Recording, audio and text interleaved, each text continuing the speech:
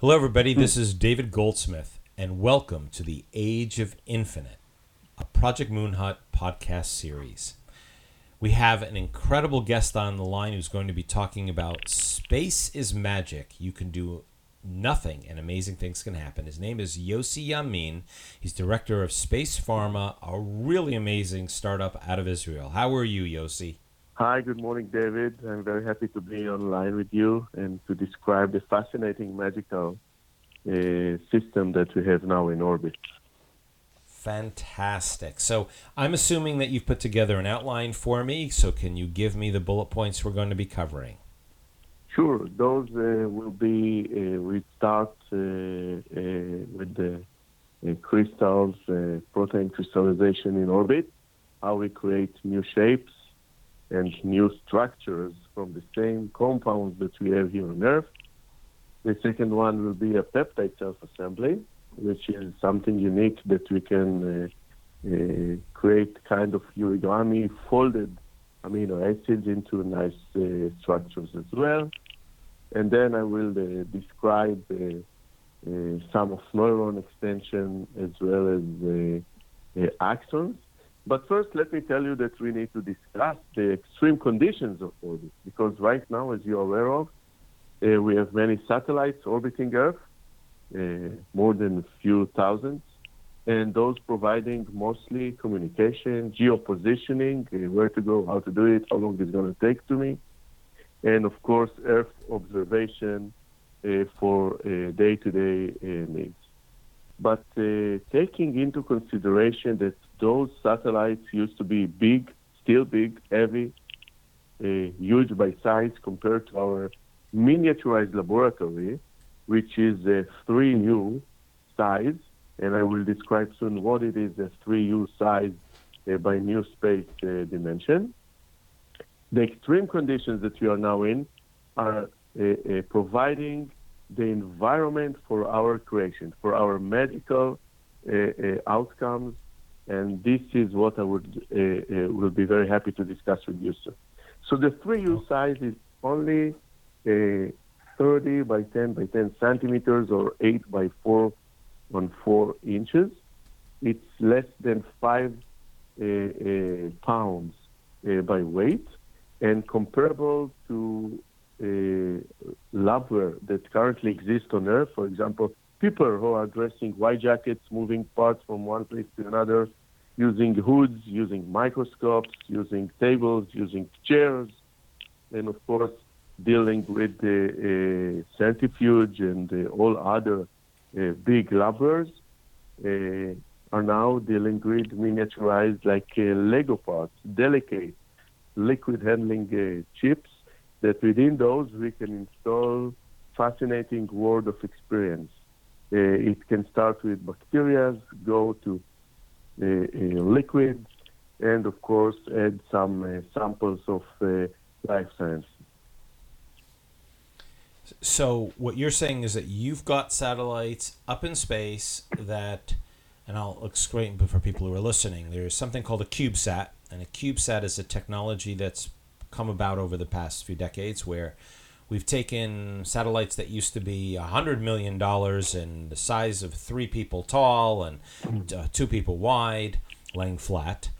And now what we've done is we've reduced them down to a size which is defined, a CubeSat as a 10 by 10 by 10 centimeter structure. And you've taken it and you've created a lab within a CubeSat using that same tech, bringing it down to hundreds of thousands of dollars versus millions and millions of dollars. And you've created a lab within there that you've put up into space. Absolutely. This is the story. It's a shoebox size or half a shoebox size or big milk cartoon size that's now in orbit. And you're absolutely right. It cost us less than before, much less than before. It can even be dramatically inexpensive compared to the cost of on-Earth lab. And this is, I think, the game changer that Space Pharma is providing right now using our DIDO miniaturized laboratory in orbit in a CubeSat that can survive those extreme conditions we have right now. Actually, tomorrow, we're for tomorrow. Within 3 days, we're gonna celebrate 2 years of our Adidas 2 in orbit, still operating, providing data, and this I think it's amazing because now, as we are talking, you can pick up your smartphone and command and control directly your experiments, your execution, your research within the CubeSat, and that means that you're holding power in your fingers like you were NASA or an additional space agency that used to be, or still, very expensive compared to the means that we already developed and now available to you, David, and the market, everyone from high school down to elementary school and up to academia and very sophisticated clients like the pharmaceutical. So let me ask you a question then, because this got me a little confused. The satellite is still flying around after 2 years, but you already did the experiments. Can you Sure. add more experiments? No, this satellite actually is done with its experiment. Still, we can observe what happened to materials for after, long duration in orbit. This satellite will survive around 19 years in orbit. I do expect its subcomponents to die before, but still, we executed 4 experiments with this system within this satellite, and our next version is going to carry. Can you guess how many experiments within the same size of a laboratory in a CubeSat? So you'll have to describe how the 4 work, but I think, and so I'm going to ruin your little Alexa. I think you said 86? It's actually going to be 360. 360. Oh, wow. Yeah. And that will allow us even to shrink the cost and to be very profitable and to propose it to everyone. So explain to me what how an experiment works, because it's not an easy leap of faith for an individual Sure. to be able to say, okay, we have a lab up in space. What does that mean? That means that, first of all, you must be creative. So as a scientist, as a teenager, someone within the STEM classes or in any other lab, you would like probably to solve a flow chemistry issue or a drug screening. So flow chemistry, what does that mean? Flow chemistry is a technology that while you are pushing streams of liquid into reservoir beds or into reaction channels and chambers, something happened between the liquids through the flow, and those fascinating things are the magical crystals that we can now build in orbit, build in space. Okay, so you were just talking. So what you're saying is that you can inject a liquid into another liquid, or do you inject it into a cell, or do you inject it into what do you inject in? We inject at least 2 different liquids into actually mix them. We can mix more than 2 together and to let them react. Once they under microgravity, their reaction creates shapes of crystals, and then we control it by intervene of the temperature or additional parameters that will help the reaction to be much more either fast, slow, aggressive, and so on. So you're saying you also have temperature control variations that you can create from Earth. You can tell it to be a little warmer, a little cooler, and then watch that reaction happen. Sure, yes. We allow this intervene for any of our clients once he understands the protocol and he builds a step-by-step procedure of execution of the flow chemistry liquids. So each client gets the opportunity to intervene, to change variables, parameters, and to observe it using set of sensors that we have now in orbit. Actually, we have of course, electro-optical microscope And then we have the spectrometry reader. We have the temperature measurement, pH measurement, glucose measurement. Any sensor that is small enough can be integrated into our system and to allow full flexibility for the client. Okay, so in the 4 experiments that you did in the first one, what did you do? The first one was a German experiment done by a fascinating Fraunhofer Institute. That was enzymatic reaction. That we were trying to influence enzymes to be actually to survive some kind of a pH in order to improve daily product. I cannot tell what is the product, but that's fine. I can tell you that it's a daily usage. Every one of us squeeze one of that every morning. Okay, so you had to choose. You had 4 different clients, or you had one client who did all 4? No, we have 4 different clients. The second one was a UK top scientist for crystals and protein crystallization in orbit. His name is Professor Lee Cronin from University of Glasgow. And he actually executes directly crystals built in orbit using his, of course, pre-installed liquids into the system.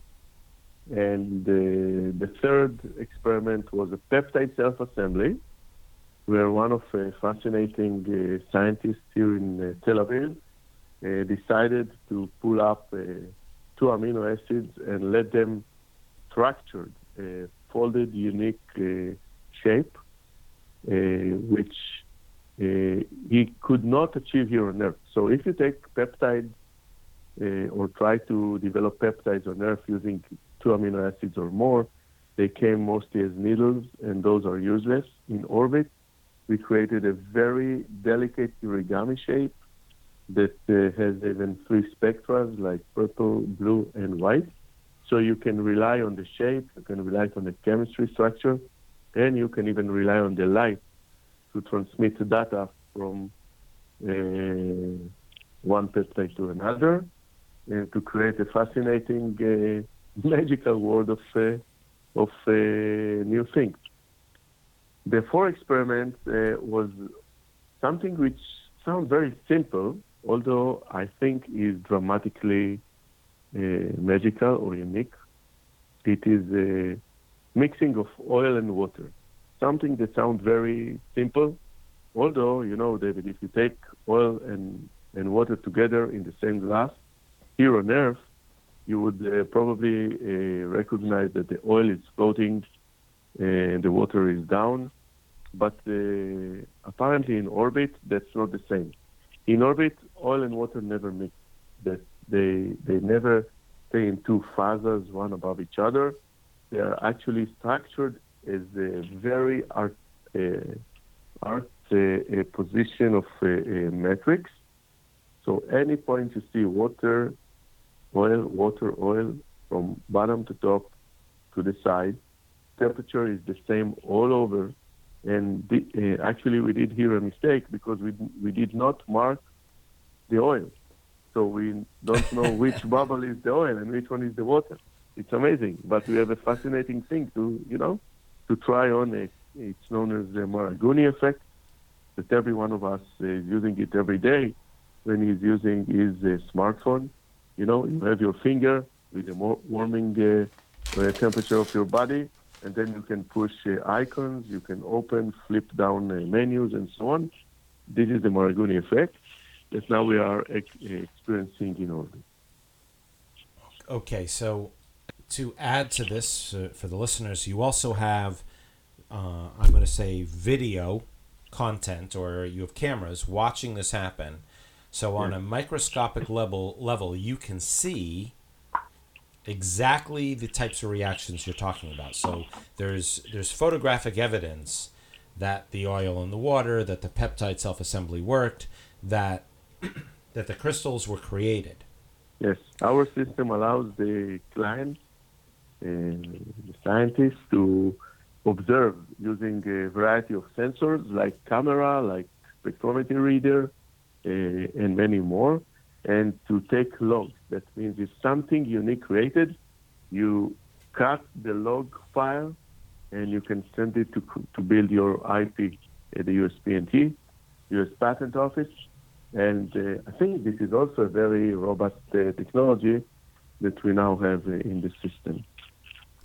So maybe you can give me a short summary of each one in reference to your product, low atmosphere and microgravity. So why low atmosphere, why microgravity? Why are they important to what you're doing, or what's the difference? How does it make your product work better, or how does it function so that we have a better understanding?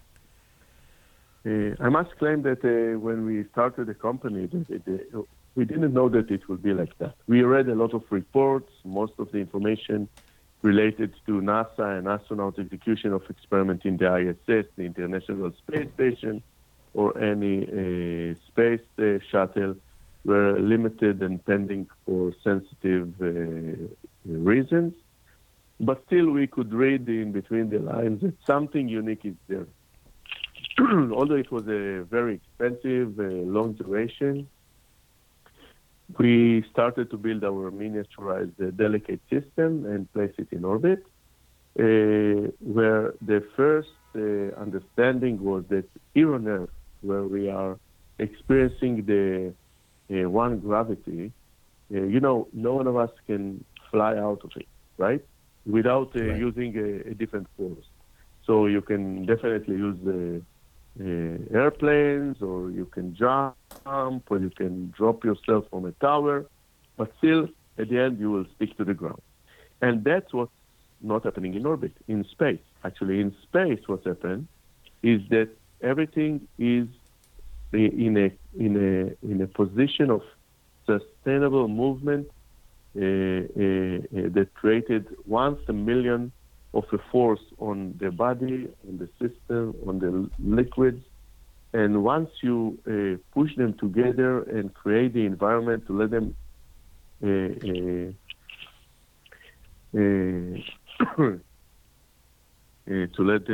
actually mix, that creates something unique. First of all, as far as we are creating the atmospheric box, and we have the full control on the temperature and the pressure and everything around, the crystals build sometimes very fast, very, very fast compared to Earth, sometimes very slow. It all depends on the emulsions and the compounds that we injected into the containers, small reservoir bags. And then I think it's a kind of a magical position that nothing, influence. It's all stiff. If you take a droplet on Earth and you pour it on your ground or on the table, it will smash to the surface, right? In orbit, if you take a droplet, it will stay very stiff, a kind of a bubble, very stiff. And if you want to intervene within it, you must be able to use different means, delicate sensors, to intervene and to do trial and error in order to reach the outcome. And that is the magical thing that happened in orbit, but you must use our system. Okay, so I'm going to convert this to non-space. Okay. What happens in your technology is you're using the fact that there's one millionth gravity, which is the moon is 1/6 gravity to Earth, and this is 1 millionth of the gravity. So there's no gravity. No gravity. And then you no gravity, and you are using the concept of zero atmosphere. And on Earth, that's very challenging to do experimentation in it. When you have no atmosphere, you can't have explosions. You can do experiments you couldn't do otherwise. So what Space Pharma is doing, what you're doing, Yossi, is you're taking a molecule you're taking in your little lab. I'm not trying to insult you by using the word little. Yeah. In your lab, you're taking two types of materials and you're joining them together, and you're like squirting them as syringes into a space, a configurable space. Yeah. And you're watching it. But this is what happens that's different than on Earth. On Earth, if you were going to create a molecule, you would, and it had a round structure. The Earth's gravity can pull down the molecules, and therefore it would fall apart like pickup sticks if you were playing a game. It won't create a full structure.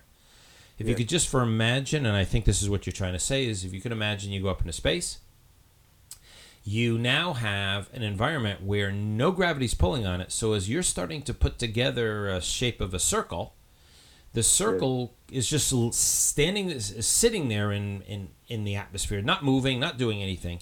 And you can build the structure until the point in which you've got, which the Romans use the term keystone. You put a keystone in, and a keystone is the last piece that holds it together, like an archway over a door. And you put the keystone in, and now you've got a molecule that is complete, it's finished. And that molecule, because it has been, it has the keystone in it, can be brought back down to Earth and used in its form that was created in space. Absolutely. Did I say that okay? Absolutely. You described it just great.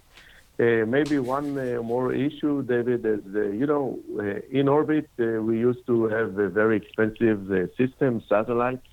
There are thousands around us orbiting Earth, but, there is the International Space Station, or used to be the shuttles, where a crew of people is taking positions and acting, to survive, to create their living, But in our system, which is very little, as you mentioned, very small, it's a shoebox size, we don't have man-made. So we don't have people within it. We don't have crew in it. We are autonomous. Still can use our smartphone to execute everything remotely without the risking the astronauts to be in space under the extreme condition and all the other topics related to security and others. So this is, I guess, one of the challenges I have. You're doing all of this for the German experiment, the UK. You've got this peptide self-assembly. Yes. You're doing it up in space in this lab, but until we have labs in space, you can't simulate them to create those molecules again to use them on Earth. So what's the plan? Can you repeat the question? To create? You've done all of this. You've proven the water and the oil. You've proven the peptide assembly. You've verified that crystals can be built in orbit. You've done all of that. Fantastic. It's a research experiment. But if I wanted to manufacture that, are you in line or thinking about creating manufacturing facilities that you can then take the material and then you can create it in space and then bring it down to Earth? Because without it, you've just done research. Yes, this is a great question because, you're right. Once we have the desired outcome and we have something unique as a research plan or protocol, and then we have our patent designed and applied and we granted for that, we want to produce in a large scale. So Space Pharma is now designing the first factory in orbit, which is a James Bond suitcase size, no more than 25 kilos altogether, or 50 pounds, that will be able to build and to generate high volume. But for that, I would like to say something that might sound bizarre, but still we confirmed that recently. For any new molecule structure or small molecule crystallization that we create in orbit, we need 1 gram to get down to Earth. We take this 1 gram and we can replicate it to be 1 kilo, 1,000 more. So Okay. this is a unique process that's known as seed seeding that we can generate in orbit or start the process in orbit, still use a very miniaturized system like we propose for research, convert it to use then the factory of the future in orbit, and get down, let's say, 1 grams of different structures, of different small molecules. And from those 1 grams, we can jump to have 2 generations of seeds or masterpieces that came from orbit turned to be 1,000 times more. And So this is the process that had to be continue on Earth. So what you're telling me, or the way it sounds, is you are going to be using a sort of crystallization technique Yes. where once the molecule is formed in space, you can bring it down to Earth, you put it into a laboratory, and you can recrystallize that same molecule using its same orientation, its DNA, its structure, and you can multiply and produce it many times over. But Sure. you do need the original piece to work off of. Like the analogy would be diamonds. Diamonds are being put into a vat. Then we're creating diamonds off of the original crystalline structure. Am I on target? So we call it seed seeding. It's very similar. In the pharmaceutical industry, if you want to create, you put it in a liquid, you're right, and those masterpieces replicate around. If it's the same process, probably yes.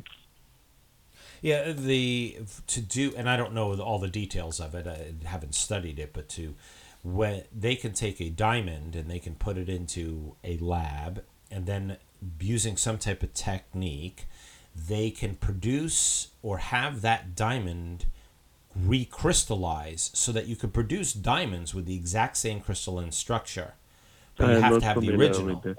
I'm not Yeah, familiar with it's this process, but we are dealing with our process. okay. How do you Okay. spell the structure? How do you spell it? The Sid seed Sid seeding. something? Seed seeding. So you have your, yeah, SIDTTING? once again, Okay. SEED, seed, and then dash seeding, SEEDING. Okay.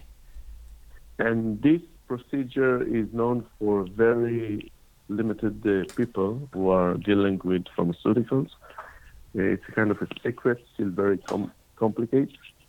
That but once you use the masterpieces to create the dosage, the big amount, you must come back again and create the second masterpieces in orbit. As far as it can be used for no more than 2 to 6 generations. It all depends on the protein that you crystallize or their molecules. Okay. So there is no one single solution for this production. You mentioned production in orbit, and this is true. This is our way to enlarge our capacity in orbit and to provide factory volume creation of products. Okay, so I'm going to read off a search that I've just done. Scientists create laboratory-grown gemstones a little differently. They start with a naturally mined slice of crystal placed in a crucible container. A liquid mix of ingredients to feed crystal growth is put into the chamber and then subjected to extremely high temperatures of at least 1,100 degrees Celsius. And then they can create the diamonds. So Yes. you're using a technique where you're taking a similar type of process. You're taking a crystalline structure. It might be different because you're doing a biological or a carbon based as compared to a piece of stone. Yes. But you're doing Yes. you have your own process off of that. Okay. Yes. So Yes. you had given me in terms of some of the things we were going to cover was the protein crystallization in orbit, peptide self-assembly, and neuron extension. Can you explain? Let's start from on each one of them. If you could do me a favor and describe what protein is, describe what peptide is, and the acron when you get to each one of them, because unless you know what these are, you've got what I would say the curse of knowledge. You know so much about it. But for someone like me, can you tell me exactly what you're talking about in each one so I know more about what types of possibilities come out of this magic? Okay, I'll start from the first magical results in orbit. It's a small molecule crystallization. Or some like to say it's protein crystallization, although we know that protein crystallization was done in orbit for many years. At Space Pharma, we decided to skip on that and to go directly to small molecules, which are by weight less than 500 Dalton, which is a very small weight. And less than 500 Dalton? How do you, yes. Dalton? Yes, Dalton. Okay. If you use it in Wikipedia, you can see what is it exactly, Dalton. And, those small molecules on Earth are impacted dramatically by gravity. That means that there is no way that those can be free of gravitation. And upon that, very limited medicines will rely on small molecules, although there is enough market for that. It's about $250 million annually, but it's a sky ceiling. No one could push it further and to be able to crystallize more small molecules. So what we decided is to pick those two orbits and to try to crystallize them. And apparently it's happened. We took a set of compounds which were used by big pharmaceuticals to create a blockbuster medicine, which is a marketed medicine. And we asked them to let us do the same protocol in orbit in order to compare what's happened within our system compared to their system here on Earth. And what's happened is that within less than 10 minutes, we created a very unique crystals that are much big by size. We can understand the molecular structure of the crystals, and we definitely can use those as masterpieces to create the best medicine on Earth, although, the masterpieces came from orbit. And this is the small molecule crystallization process, which is very magical, very magical. I think that when I push the button to execute the experiment in orbit, because it started as a research program, we were astonished to see that those crystals are getting bigger and bigger and bigger, and 10 times bigger than the biggest one that you can achieve here on Earth. Taking into a comparison what happened here after 6 years of trials, I think it's a very, very important achievement. And now we are going to open a factory in orbit to create many of small molecules compounds that will be available for the market, and to expand the medicines which are based on small molecules, and to help our life here on Earth. I think it's magical. So when let me see if I can translate this into my own thinking. What you're telling me is the molecules are being able to produce faster, and the only way I can see that happening is there's a few pieces. Besides the microgravity, so now you've got molecules that aren't limited by the gravitational pull. The low atmosphere, or the no atmosphere, because it's not even low, it's no atmospheric conditions, allow for the reproduction of molecules to happen at a different pace, because there's nothing in between them. There's no molecules interfering as you would have on Earth, even if you tried to simulate it.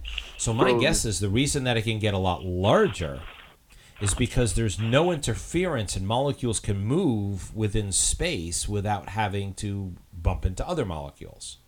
That's probably the answer. Yes, you're right. Okay. I'm pretending to be a biophysicist up in space, but I don't have a degree in it. Yeah, no one yet. No one has yet, but we're definitely going to see those new futurism, but that's what that beauties. Or, yeah. missions. It makes sense to me because one of the reasons that you will use a condition of zero atmosphere is because there are a variety of benefits. Several of them, including there's no molecules in there.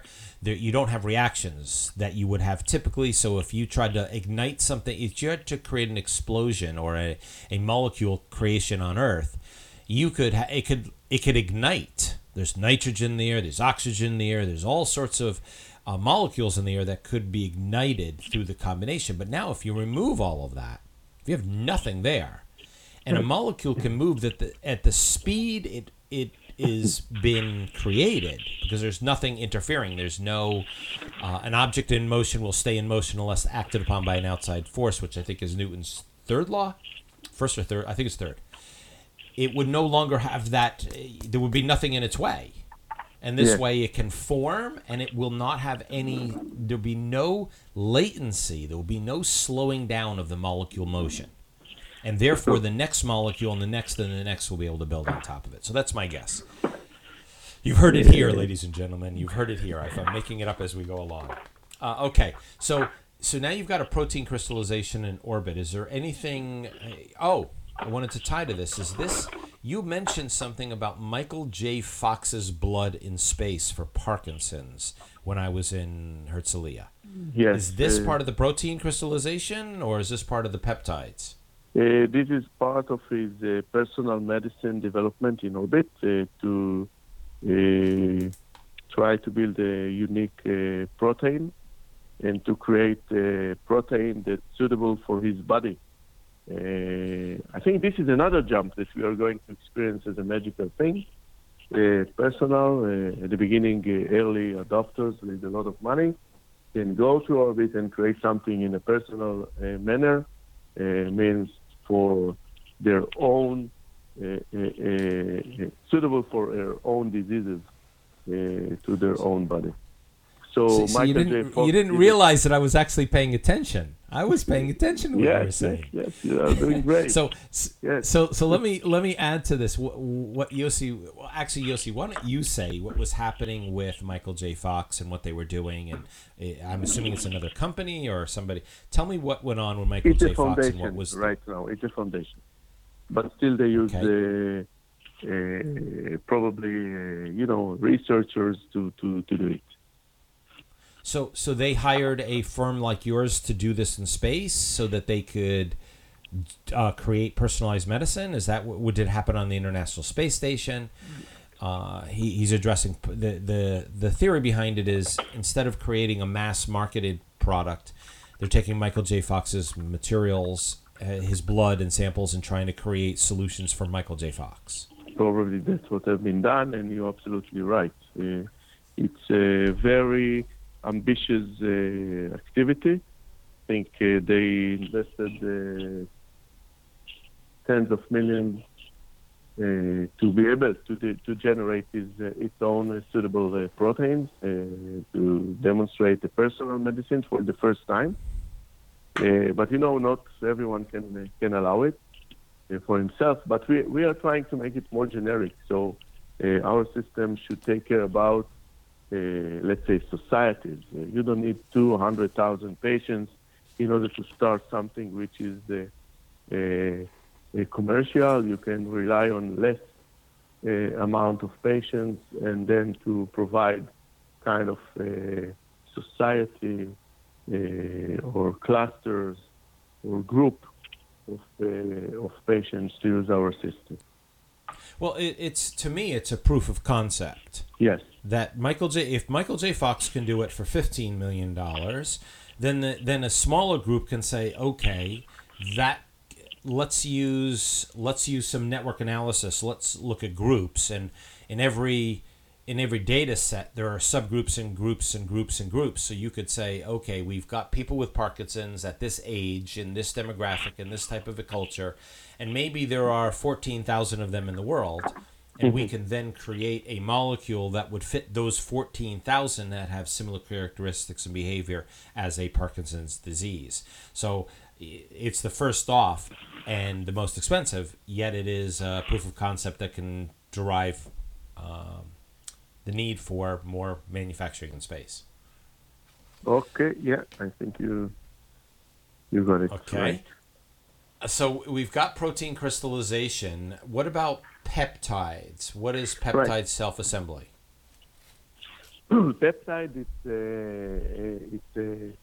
it's a kind of interaction between amino acids. There are 26, I think, in the body, and a few others, or many others that created outside of the body, engineered outside of the body. If you take two or more and you try to manage them to structure, you cannot achieve any structure on Earth. You get needles, and this is very frustrating as those needles are not useful for anything. What we achieved in orbit, actually, we took two amino acids and let them mix, fuse, and apparently we got a very delicate kind of balls, folded shapes with many lines together, and even a very delicate spectra around and between. So it started with the edges of purple and then go to blue, and at the middle it was very white light. So now we know that in microgravity, you can create delicate structures of two or more amino acids that can be folded and then be used for material science, medicine, and even food in a different manners. And this is, I think, one of the great achievements that we have in orbit within our first mission. So this is the peptide self-assembly,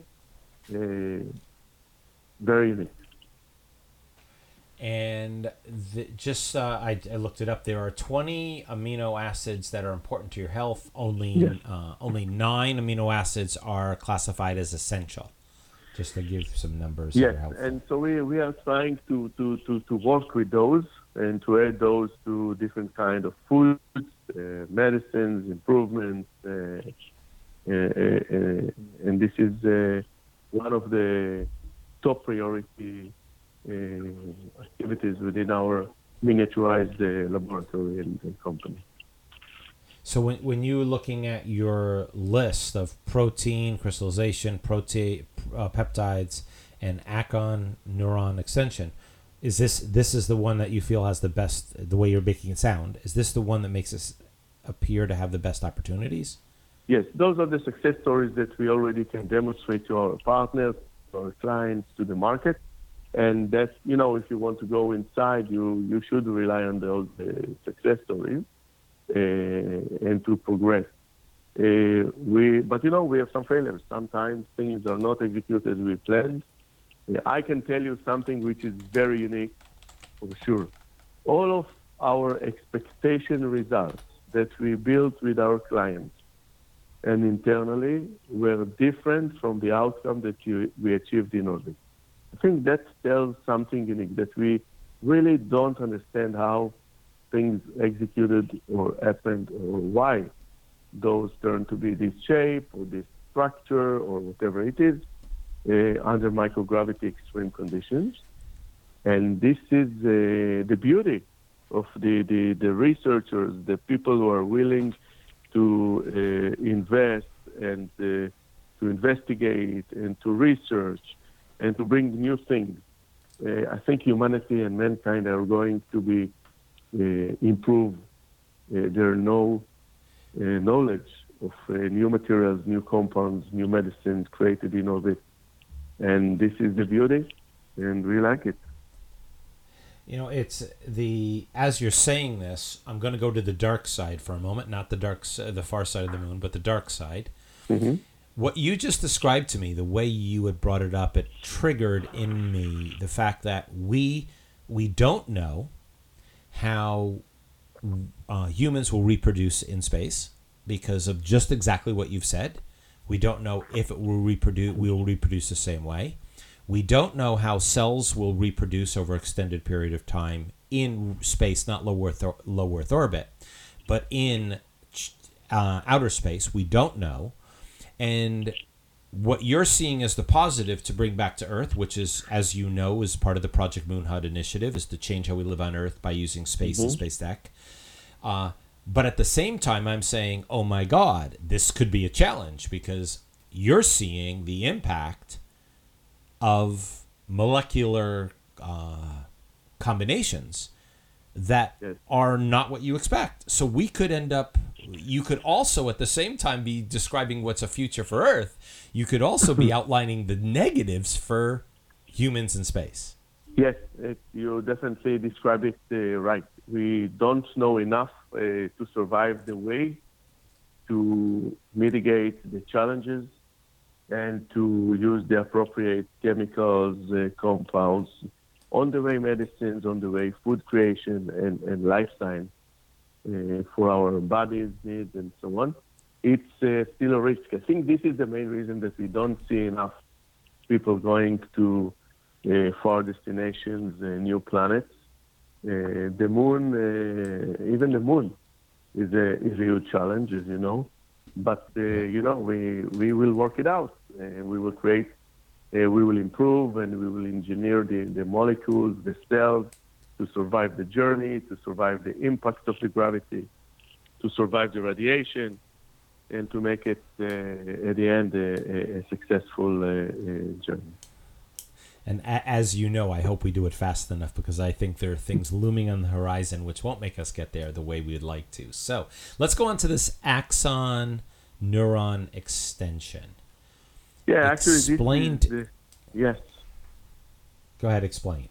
I'll explain it to you. The axons are, or the neurons are sensors that here on Earth stay on the same length. So there is no way to extend those. Apparently, we used microgravity to try to extend. Actually, we did not know that it's going to work, right? We started the experiment and we let axons to grow within our miniaturized organ on a chip, which is a credit card size laboratory, which is within our 3U lab. So we have many of those placed inside. So we still keep shrinking in other devices. And apparently those axons grow sometimes 2 times within 48 hours. So actually they were doubled. Now we are trying to investigate why those axons became very healthy, very big, very large, and to analyze it, probably to declutter the genes and the other conditions that were be placed in. But this is amazing because no one here on Earth can extend neurons or axons.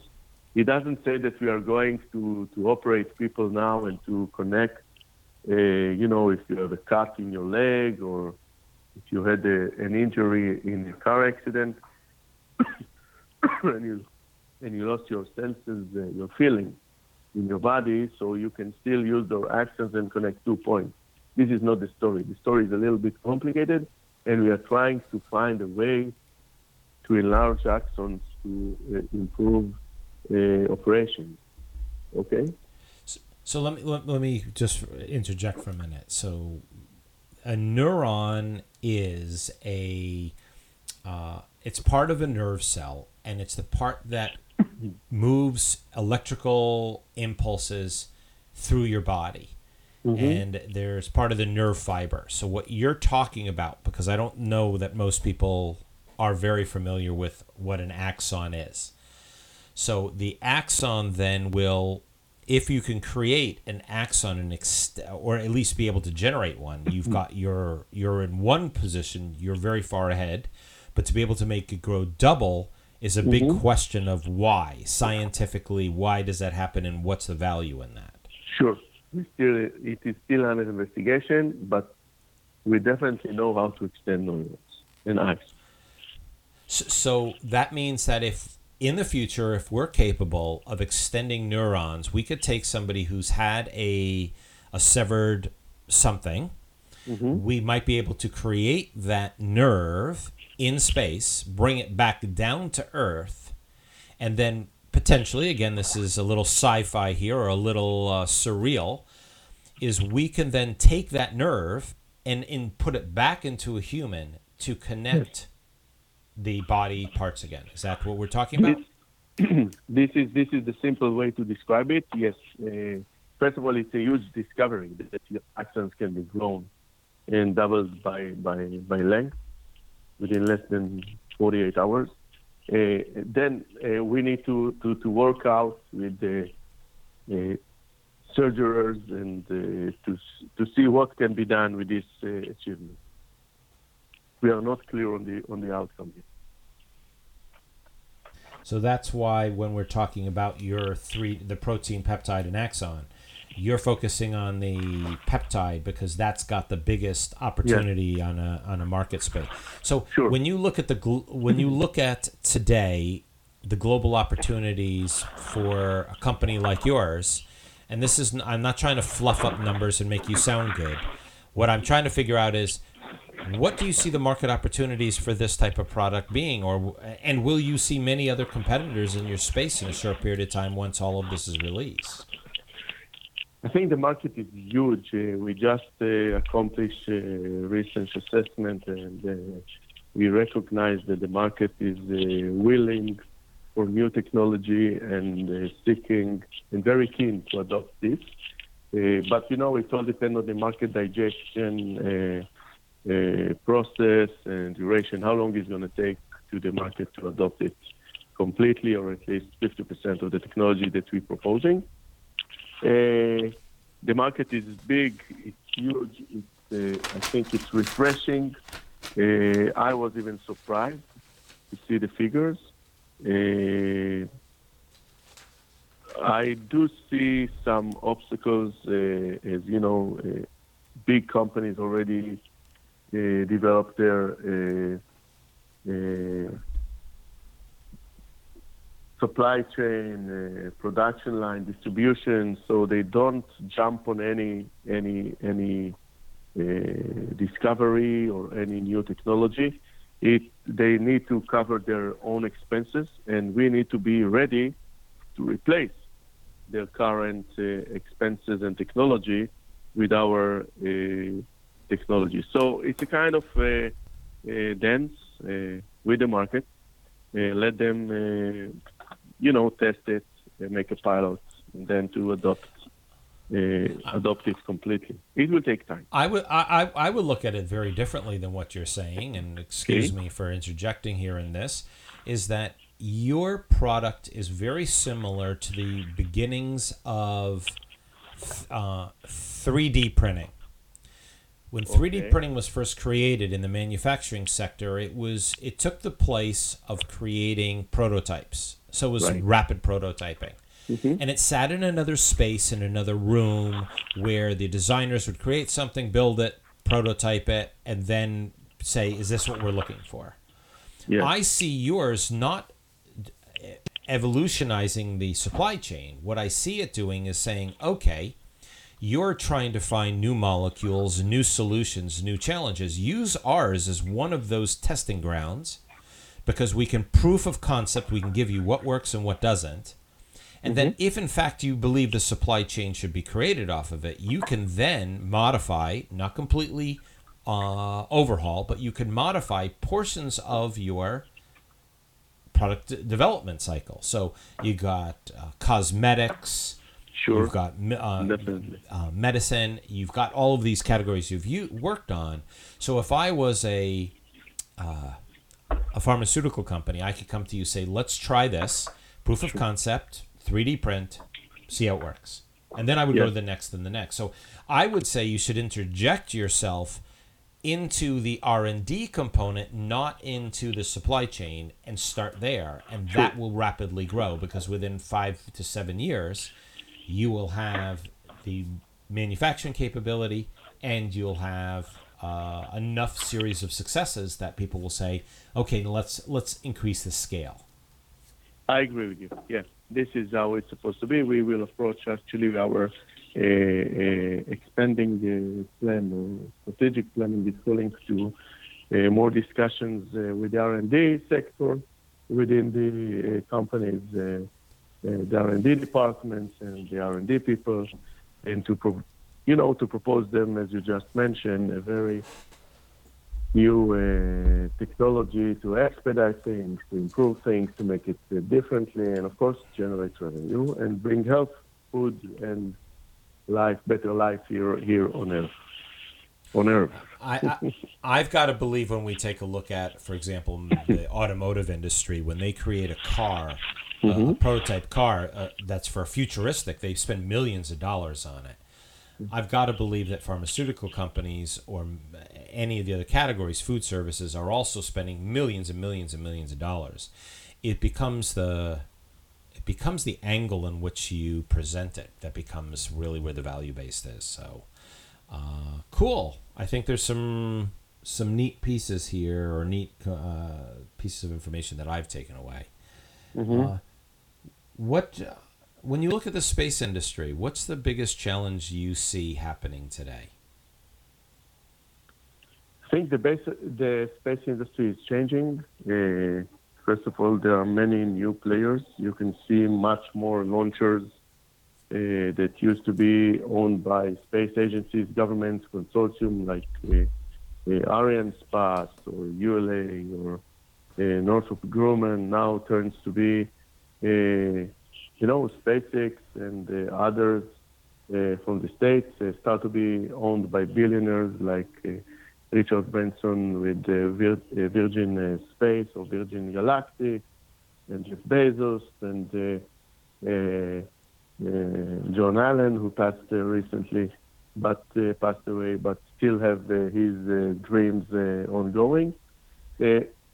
But many small vehicles turn to be a very aggressive movement in the launch industry.